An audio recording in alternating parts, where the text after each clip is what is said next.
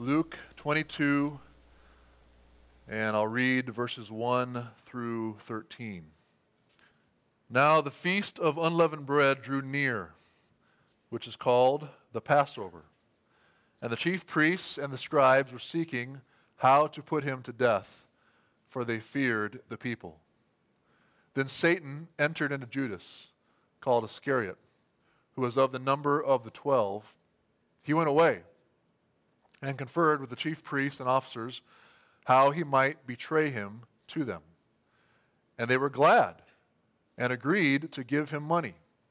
So he consented and sought an opportunity to betray him to them in the absence of a crowd. Then came the day of unleavened bread on which the Passover lamb had to be sacrificed. So Jesus sent Peter and John, saying, "Go and prepare the Passover for us, that we may eat it." They said to him, "Where will you have us prepare it?"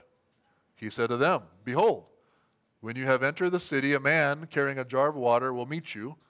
Follow him into the house that he enters, and tell the master of the house, 'The teacher says to you, where is the guest room where I may eat the Passover with my disciples?' And he will show you a large upper room, furnished. Prepare it there." And they went and found it just as he had told them, and they prepared the Passover. Let's pray. Our Father in heaven, we come before you humbled that we have the privilege to hear you speak to us. Lord, help us to not forsake your word, to not abandon your word. But Father, help us this morning to have ears to hear, to have eyes to see, and to submit our lives to what you say to us. Help us to see the glory of our Savior, the Lord Jesus, revealed to us in your word. It's in his name we pray. Amen. We are picking up the Gospel of Luke again, and we're at the very beginning of what is known as Luke's passion narrative in his Gospel. The next two chapters of Luke's Gospel will focus on the suffering of Christ, or called the Passion of Christ, in his crucifixion. And it is almost as if we can sense the change as we enter into these verses or this section of the Gospel. I spent some time at Hidden Acres this summer, the Bible camp in Iowa where I served in college. And the camp is full of different paths leading to the different buildings and areas of the camp. The cabins for the camp are all back in the woods with a walking path of crushed gravel leading up to each one of them. And every morning during camp, the counselors lead their cabin groups along those paths of crushed rock towards the dining hall for one of Hidden Acres' famous breakfasts. And they follow each path of crushed rock from their cabins until they all get to the main walking path that is paved with concrete. And the kids don't even have to look down to see that path. They can just feel the difference immediately when they get on the concrete. And once they feel that change, well, they know they're getting close. Just a few more steps on that sidewalk, they begin to smell the freshly baked cinnamon rolls and the bacon emanating from the dining hall. It's almost as if they're beginning to walk on holy ground. And as a little like us this morning, as we begin to walk through this portion of Luke's Gospel that will lead us directly to the cross. We can almost sense it. These verses, these two chapters will feel very different than the other chapters. This is definitely some holy ground for us to begin to walk on this morning. Maybe we should remove our shoes. We should at least pay more careful attention as we listen to God's word here. Now, if you were paying attention, then you would have noticed the main theme of the passage as I was reading it. That is of the Passover. Luke mentions the Passover specifically 5 different times in these 13 verses, and it is at the time of the Passover that there are 2 different preparations taking place by 2 different groups of people here in the first 13 verses. Look there at verses 1 through 6. There, right after Luke informs us that the Passover was drawing near, he tells us about the preparations that the chief priests and the scribes were making. They were making preparations for how they were going to kill Jesus. That was what they were preparing for, how they could get Jesus killed. So there is evil afoot here. And then looking at verses 7 through 13, there's another group of men also making preparations. Jesus and the disciples. Peter and John were making preparations to celebrate the Passover meal. Even though Peter and John will do most of the preparations, Jesus is definitely the one who is in charge here. We can see that. We see him giving specific instructions to them about how they are to prepare for the Passover. And so 2 different groups of men, both preparing for the Passover in 2 different ways, but there is one man at the center of both preparations.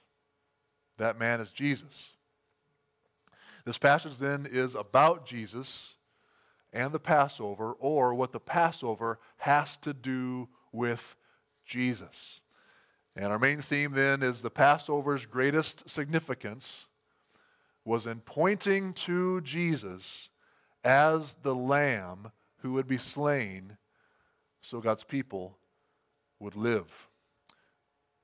Passover's greatest significance was in pointing to Jesus as the Lamb who would be slain so God's people would live. So these 2 different preparations for Passover with Jesus at the center make up the structure for our passage and our sermon this morning. If you have the outline in front of you from the bulletin, you'll see that pretty clearly. If you don't have that outline in front of you, then I'm letting you know that's how the sermon is going to be organized. Verses 1 through 6 is the first preparation, and then verse 7, Jesus at the middle of it, and then verses 8 through 13, the second group of preparations. So, first, verse 1 through 6, at the time of the Passover, the spiritual leaders prepared to put Jesus to death. Verses 1 through 6 again. Now the feast of unleavened bread drew near, which is called the Passover, and the chief priests and the scribes were seeking how to put him to death, for they feared the people. Then Satan entered into Judas, called Iscariot, who was of the number of the 12. He went away and conferred with the chief priests and officers how he might betray him to them. And they were glad and agreed to give him money. So he consented and sought an opportunity to betray him to them in the absence of a crowd. Now the Jewish historian Josephus, writing in the first century, estimated that over 2.7 million Jews would gather in Jerusalem for the Passover celebration during this time period. Most of the 2.7 million at this time would have been making preparations for the Passover. They'd make sure that they had enough food and wine and would have to stand in line at the temple with the lamb that they would have the priests sacrifice for them, which would also provide the meat for their Passover meal.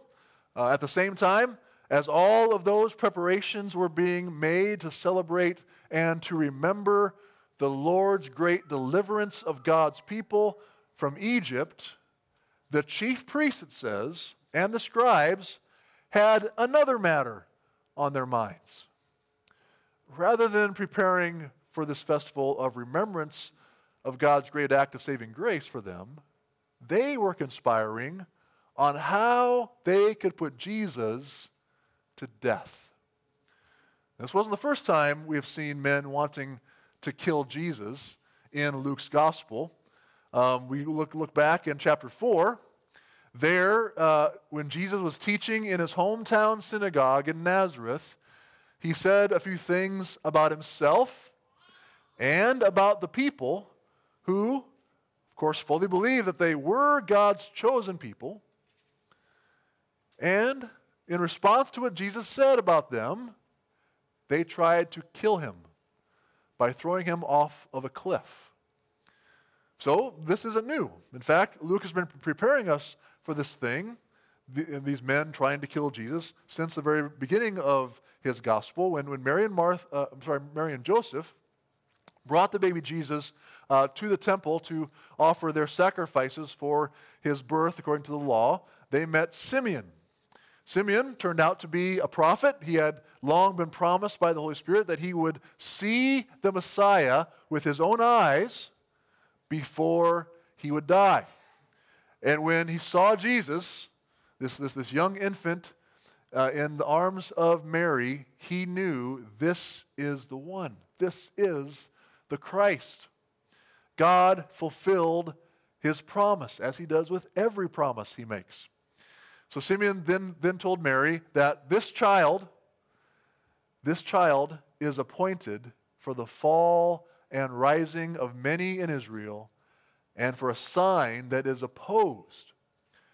And then he said, and a sword will pierce through your own soul also, so that thoughts from many hearts may be revealed. That's what he said to Jesus' mother about Jesus. And here we see in Luke 22 what Simeon was talking about. Jesus, God's Son, was being opposed, strongly opposed. And the shocking thing for us in this passage is who his primary opponents were. The chief priests, it says. The chief priests who were the greatest spiritual authorities for God's chosen people. And the scribes. The scribes who were the primary teachers of God's law to God's people. And then in verse 3, it will be one of Jesus' closest followers. One whom Jesus himself had chosen and called to follow him as a disciple. So when Simeon said that the thoughts from many hearts would be revealed because of Jesus, we are seeing that the thoughts of the hearts of these religious leaders were exposed. They're exposed as actually being against God rather than for him. In their hearts, they hated God. And that's now being exposed through their conspiracy to kill God's only Son. But they had a problem with their plan to kill Jesus. Again, there were over 2.5 million pilgrims in Jerusalem for the Passover feast, and they knew a lot of them were pro-Jesus. They didn't want to do anything that might spark a riot or put them in any danger from the pro-Jesus crowds. So Luke tells us in 21:37 through 38, the two verses just before chapter 22 begins, that Jesus had been teaching in the temple every day in the week prior, and it says, all the people came to hear him. All the people came to Jesus to hear him teach. They knew they couldn't touch him while he was in the temple teaching like this. They needed an opportunity when there wouldn't be so many people around him. Therefore, they needed someone to help them. They needed someone on the inside of his group. Someone that knew his movements. Someone that could help to lead them to him when there weren't so many people around. And that's why they're so happy, they're glad, when Judas came to them offering to hand Jesus over to them. Here they are, scheming, planning, how are we going to do this? How are we going to get him? How are we going to kill him? At a time when we won't be confronted with the pro-Jesus people that are surrounding him, seems like all the time. How can we do this? And then all of a sudden, boom, Judas walks in, offering to hand Jesus over to them. They are happy. Now let's think about this for a minute. There are times, believe it or not, when those of us who think we are following God have a desire to do something evil. We have a desire in our hearts to do something evil. But, of course, we have convinced ourselves that it's actually something good. It's something that's good. It's not only something that we want to do, but we think it's something that is best. Something that's sinful, but we think, no, you know what? This really is something that's best. However, we have a problem. Our problem is we just can't figure out a way to do this without the wrong people thinking ill of us or opposing us and keeping us from being successful at going through with our plan. So we have a problem. How are we going to accomplish this? How are we going to satisfy this desire that we have to do this thing? And then all of a sudden, an opportunity just drops in our lap. An opportunity just presents itself that we never anticipated, which would allow us, we believe, to get away with it. And what do we attribute our good fortune to? The Lord has opened a door. The Lord has opened a door. This must be from the Lord. He must be leading us. No doubt that is exactly what the high priests and scribes were thinking when Judas walked in and made his offer. What good fortune. The Lord must be blessing our plans. Oh, the Lord is with us. So beware. Beware, friends. Whenever you are devising evil, you will never lack an opportunity to follow through with your evil desires. But it won't be from the Lord. It will not be from the Lord leading you there, but it will be the devil setting the trap for you. For who was behind Judas going to the chief priests and scribes to hand Jesus over? We're shown that in verse 3, and I think it's something that we need to think about. So look at verse 3.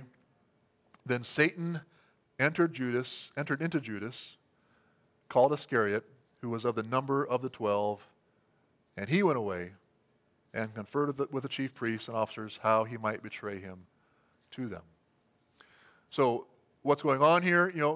Can Satan just do this? Can Satan just enter into somebody? Was Judas under Satan's complete control here?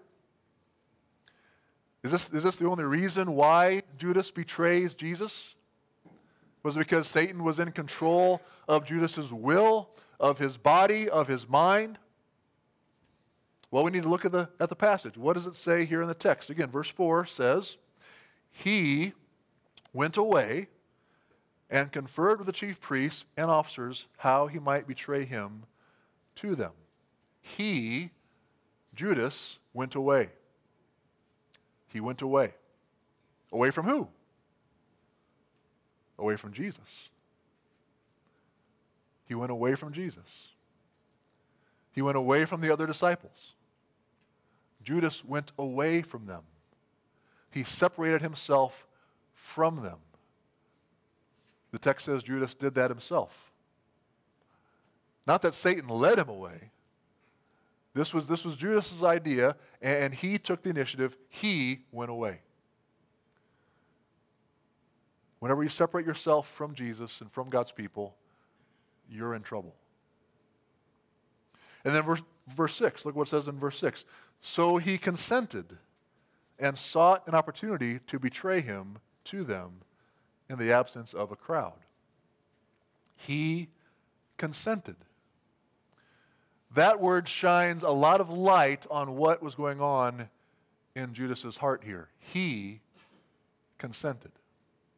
Judas consented to work for the opponents of Jesus, to be paid by them for betraying him into their hands. He consented to it. He was not forced into it by them or by Satan. Luke seems to hold Judas responsible for his own actions. But yet, verse 3 still says, Satan entered into Judas. So what do we make of that? Can Satan just enter into anyone he pleases? Can he just, pick some faithful, godly church member one Sunday morning in order to cause trouble for the church and their witness for Jesus? Is that how it works? Can Satan just come into anyone he pleases at any time? to cause problems, to cause trouble, to get people killed? Are we all just helpless against the powers of the evil one? Well, the Bible's clear answer is no.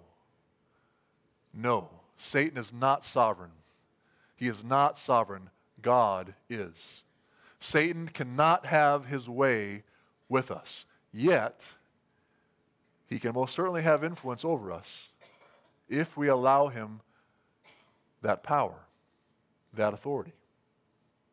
What we are shown from Judas here in these verses is that he had a will to join the opposition against Jesus for what primary reason? What is the primary reason that Luke shows us in this passage, verse 5, and they were glad and agreed to give him money. It was for financial gain. Now, let's recall one of the warnings that Judas would have heard Jesus give to the disciples back in chapter 16, verse 13. This is something that Judas probably heard Jesus say quite often in his teaching. Chapter 16, verse 13, Jesus says, "No servant can serve two masters, for either he will hate the one and love the other, or he will be devoted to the one and despise the other. You cannot serve God and money." So which master was Judas devoted to here? It wasn't Satan. Not devoted to Master Satan. It was money. Judas' devotion to his own financial gain did not just take him away from faithfully following Christ, it opened him up to satanic influence. He began to serve the one and despise the other. God's word commands us in both 1 Peter chapter 5 and James chapter 4 to resist the devil. Resist the devil. And he, it says, will flee from you. And what we see happening here to Judas is he didn't resist. He did not resist. So, brothers and sisters, do not give the enemy a foothold. Take seriously our Lord's warning. You cannot serve both God and money or any other master. You can't think you're safe in Christ when you are pursuing a sinful lifestyle or a sinful attitude. Don't allow anger, envy, pride, or bitterness to take up residence in your heart without resistance. That will open yourself up to the enemy. And that will give him a foothold in your life. And if you give him an inch, he will take a mile. So resist the devil, and he will flee from you. Draw near to God in humility and repentance, and God will draw near to you. Verse 7. At the Passover, a lamb had to be slain in order to save the people. Verse 7 shows us this in the middle of our two different preparations that we have going on here. We have this verse that emphasizes what must take place on the Passover. Look at verse 7. Then came the day of unleavened bread on which the Passover lamb had to be sacrificed. This ESV translation is better than other modern English translations for this verse because it does emphasize that the lamb had to be sacrificed. It's something that was necessary. It had to be done. But I think the King James Version is an even better translation for this verse, for it uses an even stronger word, which helps us to see the point that Luke is making here a little more clear. In the King James Version it says, "Then came the day of the unleavened bread when the Passover lamb must be killed." It was not just something that had to happen, it must happen. The lamb must be killed. It must be given up as a sacrifice and die on behalf of the people. So the Passover was, of course, the celebration that pointed back to the Lord's deliverance of Israel from Egypt. More specifically, it was a night when the Lord delivered the firstborn of Israel from death. For the Lord had sent his angel of death into Egypt to kill the firstborn of every household. But he instructed his own people to kill a lamb and spread the blood of the lamb on the doorposts of their homes, so that when the angel of death came, he would see the blood and would then pass over those homes, and their firstborn sons would be spared. In essence, God mercifully accepted the sacrificial death of the Passover lamb as a substitute for the firstborn of the house. The lamb would die instead of the firstborn son. The lamb would give his life so that the son could live. It was something that must happen if the sons of Israel were to survive the night. Now, immediately after showing us how the religious leaders were planning on killing Jesus, Luke reminds us, then came the day of the unleavened bread when the Passover lamb must be killed. So Luke is showing us that Jesus was going to be the Passover lamb that must die for God's people to live. Or if we think of God's people as his sheep, which Jesus refers to his followers as, especially in John chapter 10, then this is showing us that God gave his firstborn son to be killed as a sacrifice so that all of the sheep could live. Now, this doesn't hit us as it should. We all know Christ died for our sins. We are reminded of this all the time. We walk in here on Sunday morning, we see the big cross on the wall, and we think almost nothing of it. It's old news to us. But think of what it must have been like for those Israelites in Egypt. They had witnessed God do incredibly powerful acts already before the Passover time came. The plagues of frogs, the plagues of bugs, hail, darkness would have gotten their attention. They would have smelled the stench of all of the carcasses of the Egyptian livestock who were killed as a result of a few of those plagues. And now they are told the Lord will send the angel of death into Egypt in order to kill the firstborn son of every household. God's terrifying judgment will fall upon the land, but there was a way of escape. There was a way for their sons to be saved, but it would take a sacrifice. It would take the shedding of blood, which simply points to the death of this sacrificial animal. The lamb must be killed, and their sons would be saved. So how do you think they would have felt about that promise? How do you think they would have felt about it early the next morning when they woke up to the screams and loud wails of all the households of Egypt who found their sons dead? And they would run into the bedrooms or the places where their sons were sleeping and find them alive and well. Alive and well. Because the Passover lamb that they killed died instead. So friends, the Bible says that we are all under the threat of God's judgment. We all stand before him in judgment, condemned under our own sins, our own rebellion, our own disobedience. We are all guilty of sin and unbelief before the holy God. We have all committed the very evil acts that God's word warns us will deserve his wrath. We were born in sin. We've all willingly pursued sin in our lives. And we've all had wicked and evil thoughts and words against God and others.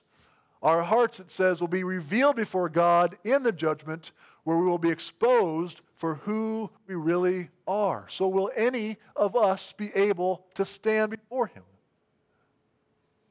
Only those who are covered by the blood of the Passover lamb. Only those who look to Jesus and trust in him as the Lamb of God who takes away the sin of the world. So have you done that? Have you looked to the Lamb of God? Have you trusted in his work on your behalf, his saving work? Are you looking to Jesus as the only hope that you have for salvation before the holy God who will hold you accountable for your sin and rebellion? He died in your place. He had to be sacrificed for you to be forgiven. Let us come to him.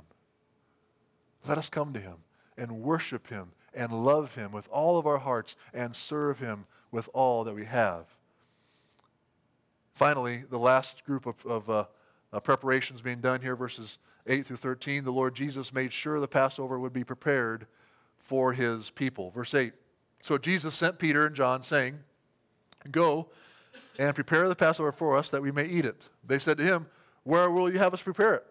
He said to them, behold, when you have entered the city, a man carrying a jar of water will meet you. Follow him into the house that he enters and tell the master of the house, the teacher says to you, where is the guest room where I may eat the Passover with my disciples? And he will show you a large upper room furnished. Prepare it there. And they went and found it just as he had told them, and they prepared the Passover. So Luke now shows us the second group of men making preparations, and it should remind us of the preparations that were made for Jesus' entrance into Jerusalem back in chapter 19. Once again, Jesus is sending two disciples to get things ready for him, and he provides very specific instructions, or you could call them predictions, of whom they will meet and how they will find the very place that they are to go. And the disciples followed the Lord's instructions, for verse 13 tells us they went and found it just as he told them. The word of the Lord is trustworthy. It always proves true, as these disciples have seen over and over again. So Luke is showing us once again that Jesus is not just some helpless victim of the events that the chief priests and religious authorities are orchestrating around him. He is not at all acting like the coming events of the next 2 days will come as any surprise to him. How is he acting here? He's acting like he is the one who is in charge. Like everything is falling into place according to a predetermined plan that he knows everything about. A great evil is afoot, as we saw in verses 1 through 6, and Jesus is fully aware of that. He's not running away from it, but he has set his face to move towards it and to bear the brunt of it for his people and for you and me. Luke recorded 3 different occasions in his gospel where Jesus told his disciples exactly what would be happening to him in Jerusalem. We're going to take a look at one of those back in chapter 9. So chapter 9, verses 21 and 22. This takes place right after Peter's confession that Jesus is the Christ of God. And so verse 21, Jesus says, he strictly charged and commanded them to tell this to no one, saying to them, the Son of Man must suffer many things and be rejected by the elders and chief priests and scribes and be killed, and on the third day be raised. He repeats that in verses 44 and 45 of chapter 9. He then reminds his disciples again of that very thing in chapter 18, verses 31 through 34. Jesus knew. He knew what was coming. He knew who would be involved. And as he said in chapter 18, verse 31, it had all been written about previously in the Scriptures. And the Scriptures must be fulfilled. And that points us back to the Passover. As J.C. Ryle wrote in his comments on this passage, the death of Christ was the fulfillment of the Passover. He was the true sacrifice to which every Passover lamb had been pointing for 1,500 years. What the death of the lamb had been to Israel in Egypt, his death, that is Christ's death, was to be to sinners all over the world. The safety which the blood of the Passover lamb had provided for Israel, his blood was to provide far more abundantly for all that believed in him. As Paul declared in 1 Corinthians 5:7, Christ, our Passover lamb, has been sacrificed. So Jesus and the disciples were about to encounter the darkest, longest, most evil night the world had ever endured. The Son of God would be betrayed into the hands of sinful men, who would then rush through this makeshift illegal trial to get him crucified as a traitor in order to make Jesus look like he was condemned by God, to make him look like a fraud in front of all the people. It would be incredibly shocking and terrifying to the disciples and to those who loved Jesus. They couldn't imagine anything worse happening at that time. And it was going to be all according to the plan of their Lord. He was in control. It would all result in his vindication and their deliverance. This was for their good. This should really teach us something, friends. When you find yourself faced with a long, dark, even evil night, maybe just not a night, maybe a season of darkness, discouragement, things not going well. When you are in the midst of a time when you can't imagine anything worse happening to you, when it seems like the Lord has turned his back on you or left you to fend for yourself, remind yourself of the Passover lamb. Remind yourself of his promises. Like in Romans 8:28, where it says, "And we know that for those who love God, all things work together for good for those who are called according to his purpose." They went, it says, and found it just as he had told them. And they prepared the Passover. A Passover that our Lord had been preparing for all of eternity. That plan all came together exactly as it was supposed to, which resulted in our salvation. So his plan to work for your good in whatever discouraging and painful situation that you might be in right now will also come together exactly as he planned it will, for your good. So let's trust him. Let's worship him. Guilty, vile, and helpless we, spotless Lamb of God was he. Full atonement can it be? Hallelujah. What a Savior. Let's pray. Our Father, we pray that you would help us. Lord, it's hard for us to trust in your promises when we are in the midst of darkness. It's hard to trust that you really are at work when it seems like everything is spinning out of control. But Father, Lord, when we hear these words and we see what happened to your Son, we know that you can work through the darkest of things in order to bring us the greatest of goods. The Son of God was killed so that we would live and live for all eternity. May our hope be in Jesus and our eyes be fixed on him as we follow him for the rest of our lives. In the name of Jesus, we pray. Amen.